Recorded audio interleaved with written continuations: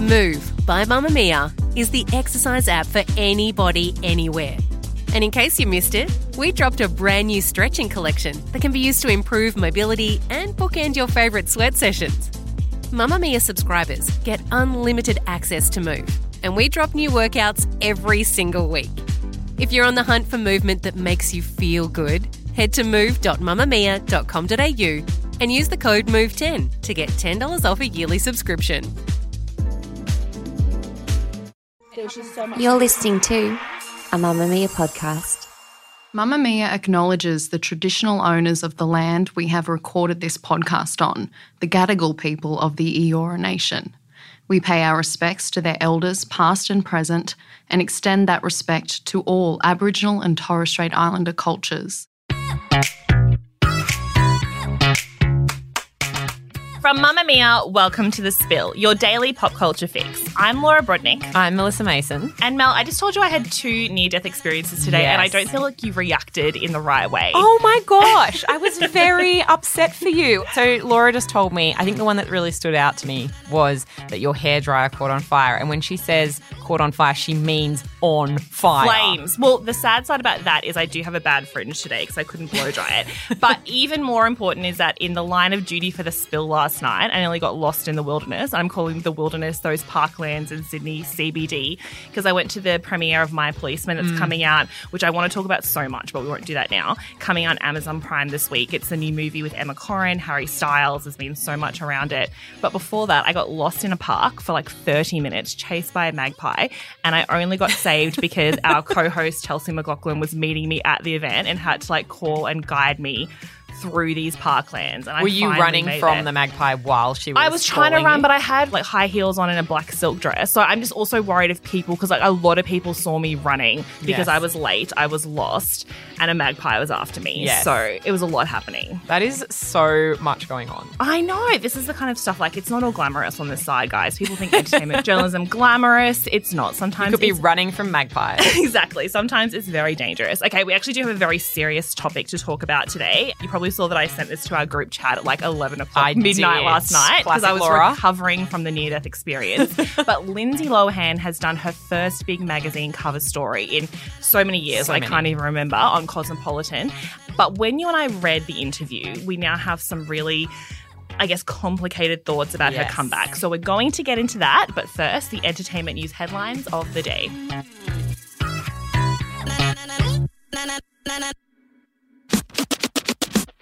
I have news. What's the hot gossip? I want more headlines.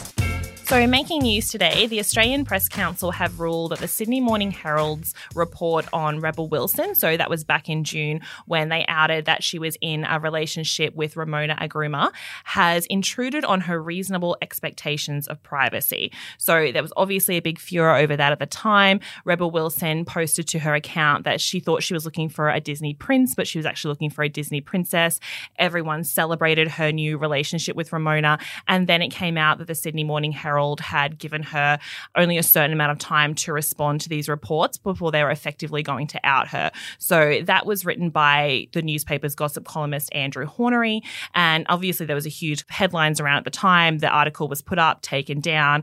Andrew wrote a retraction. The paper wrote a piece. Everyone talked about it. It was quite huge.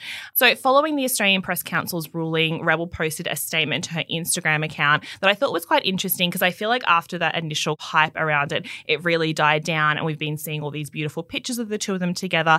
But in this Instagram statement, she really talked about the fact that being outed by this newspaper is still weighing on their minds a lot to this day, which obviously completely makes sense. So Rebel wrote, "Just seeing the news that the Australian Press Council has condemned the Sydney Morning Herald and their journalists for their recent grubby behaviour of trying to out my same-sex relationship.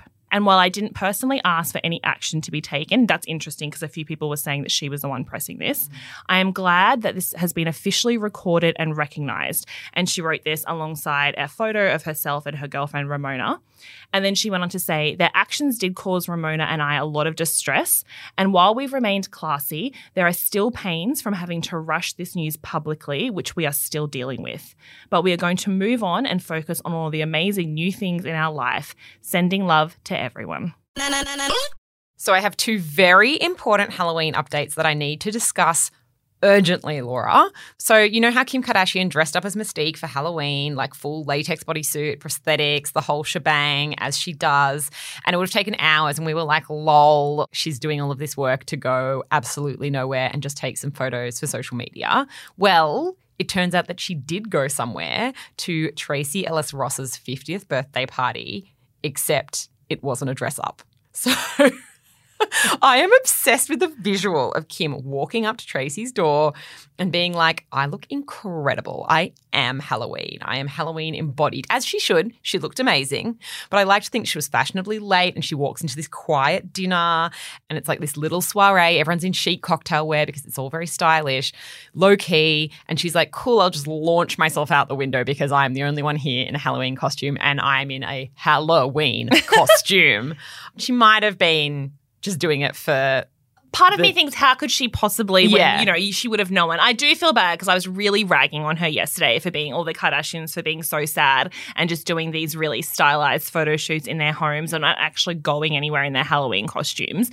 And I don't know whether Kim felt that energy and she needed to prove a point, so she went to a fancy sit-down dinner. But then she posted photos of people in costumes later on, so maybe she went to a costume party afterwards. I don't know. Mystery of our times. But it's the mystery of our times. I feel like that woman does nothing by accident. Her life is so regimented. So maybe she planned this. Agree. But look, the photo is actually incredible. Like Tracy's in this like amazing like maroon dress and she's like beaming. And then there's just like Kim and she looks like this like creature that's crawled out of like the upside down in Stranger Things.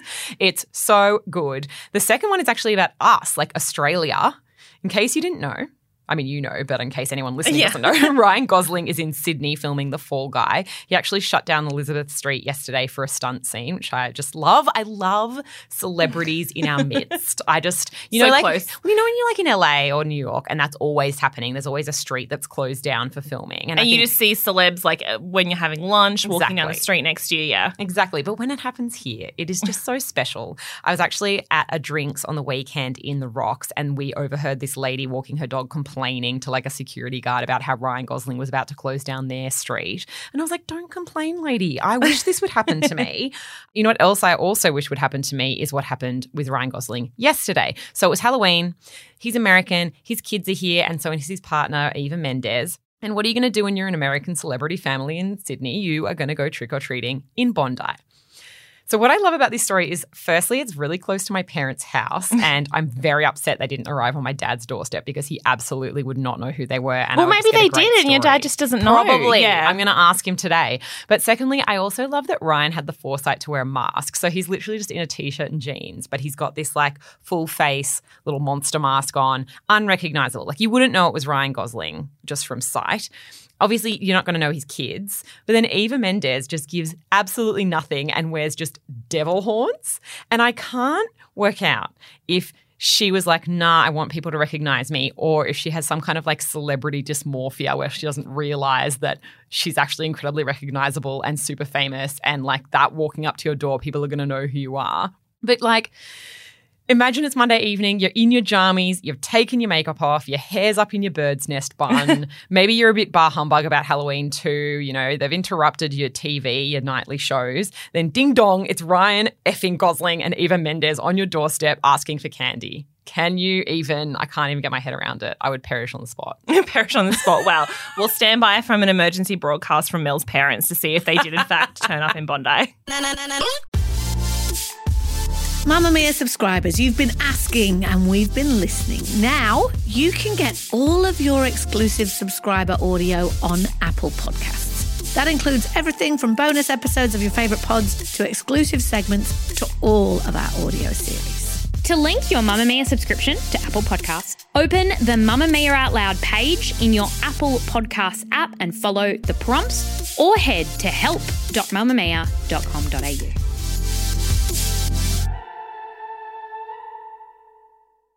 Well, are you ready for the most nothing interview you'll ever hear about? I'm talking about Lindsay Lohan's first big cover story in years for Cosmopolitan, in which she gives us literally zero. It's called 8 Hours with Lindsay Lohan, and I'm not criticizing the writer Madeline Frank Reeves, but this may as well have been 8 minutes. We all know how celebrity interviews work, and a lot of what they divulge is decided by them and their publicity team, not necessarily by the outlet. So no shade on Madeline, and really no shade on Lindsay either. It's just a choice. Yes, is how 100%. I feel about this. Look, honestly, there's not a lot of top takeaways here. These are the ones that stood out to me. Her husband is a very calm person, she says. She meditates in the shower. She wants to do an action film in the future. She needs 7 to 8 hours of sleep. Same. I really related to that one.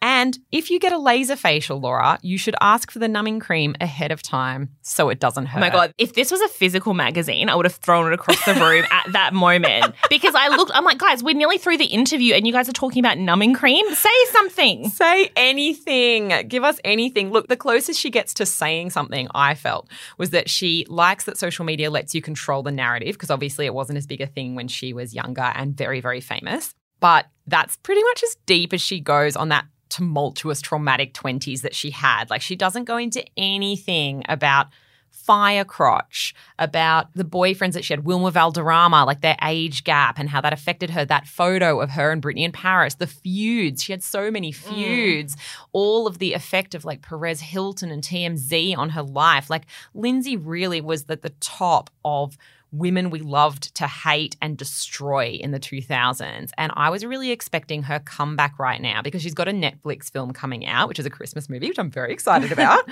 But then she's also got another 2 movies in the works with them, and they're undecided. So this really could have been her moment to like leap off into the stratosphere, come back, Lindsay Lohan 2.0, we all love her. And instead she just did this really blur interview where she didn't really give us anything. Yeah, and that itself is the interesting thing. So I was scrolling through Instagram last night before bed and I saw Jessica Pell, who's the editor of Cosmo in the US, post this cover.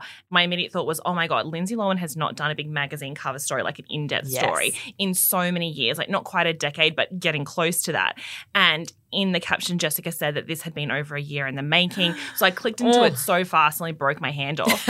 And to kind of see that there was not a lot there, I think says something to the fact that Lindsay's team, and the article does say that Lindsay has this huge team around her. Interestingly, she's still got the same publicist she's had since she was a child and her whole team around her.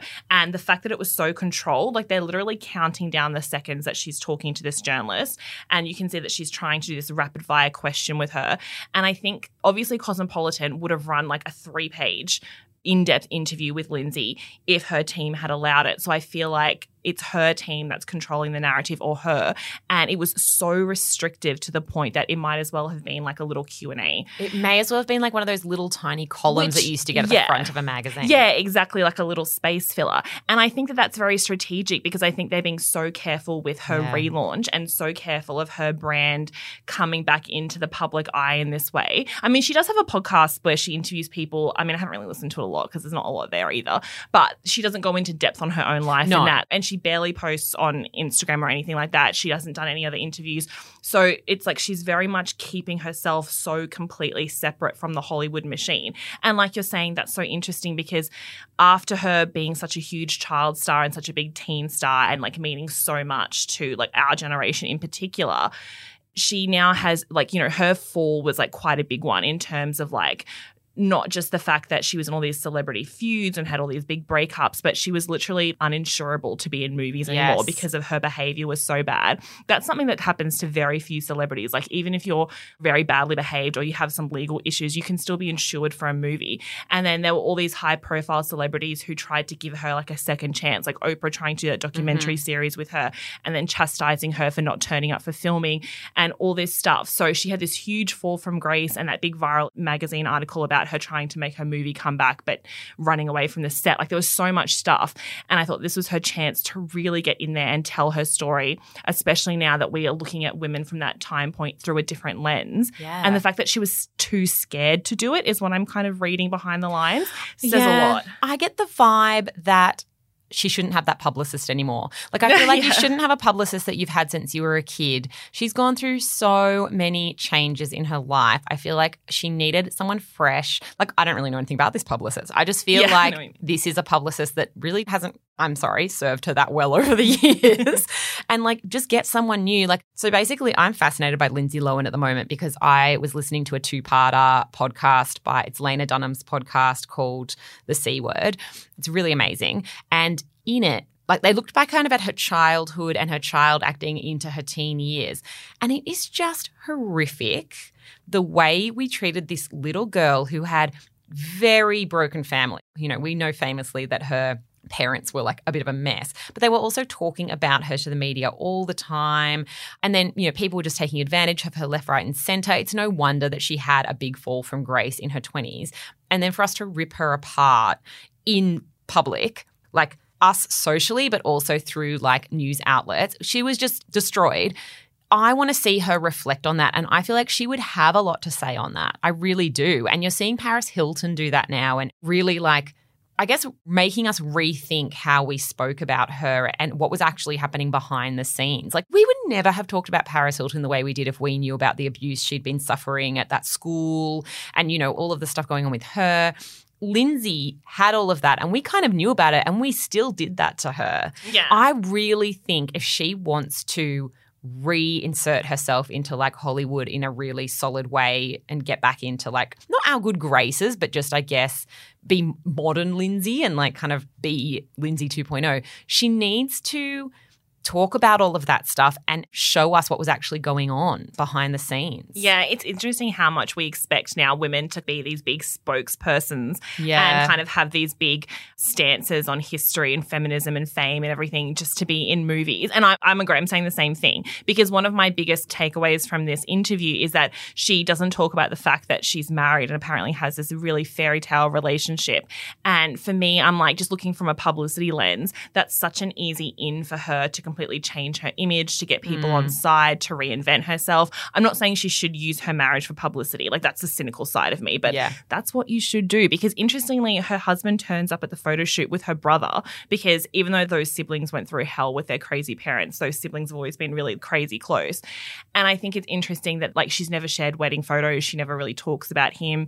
There's been all these insinuations that he's some sort of a gold digger. You know what I mean? Like there's a bit of negativity around that, but she could use her marriage to propel herself into, like everyone just wanted Lindsay Lohan to have this really simple fairy tale comeback. And in our mind, a fairy tale comeback is a lovely marriage. She's on magazine covers talking about her life. She's in movies.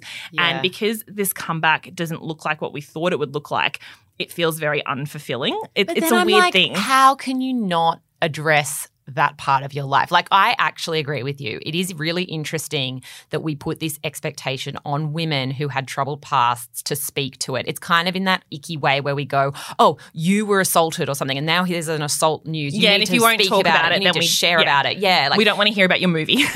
and you have to share about everything. You have to share about every social issue and every feminist issue, which is ridiculous. Like, people don't have to if they don't want to. But I do think when it's Lindsay, like, that decade was chaos for her, and like she had some very public breakdowns. Like even the Oprah documentary is like incredibly public breakdown. I do think if you're expecting to come back and make yourself a star again, I think that you can't give an interview like this, basically. I don't think you have to reveal everything about your life.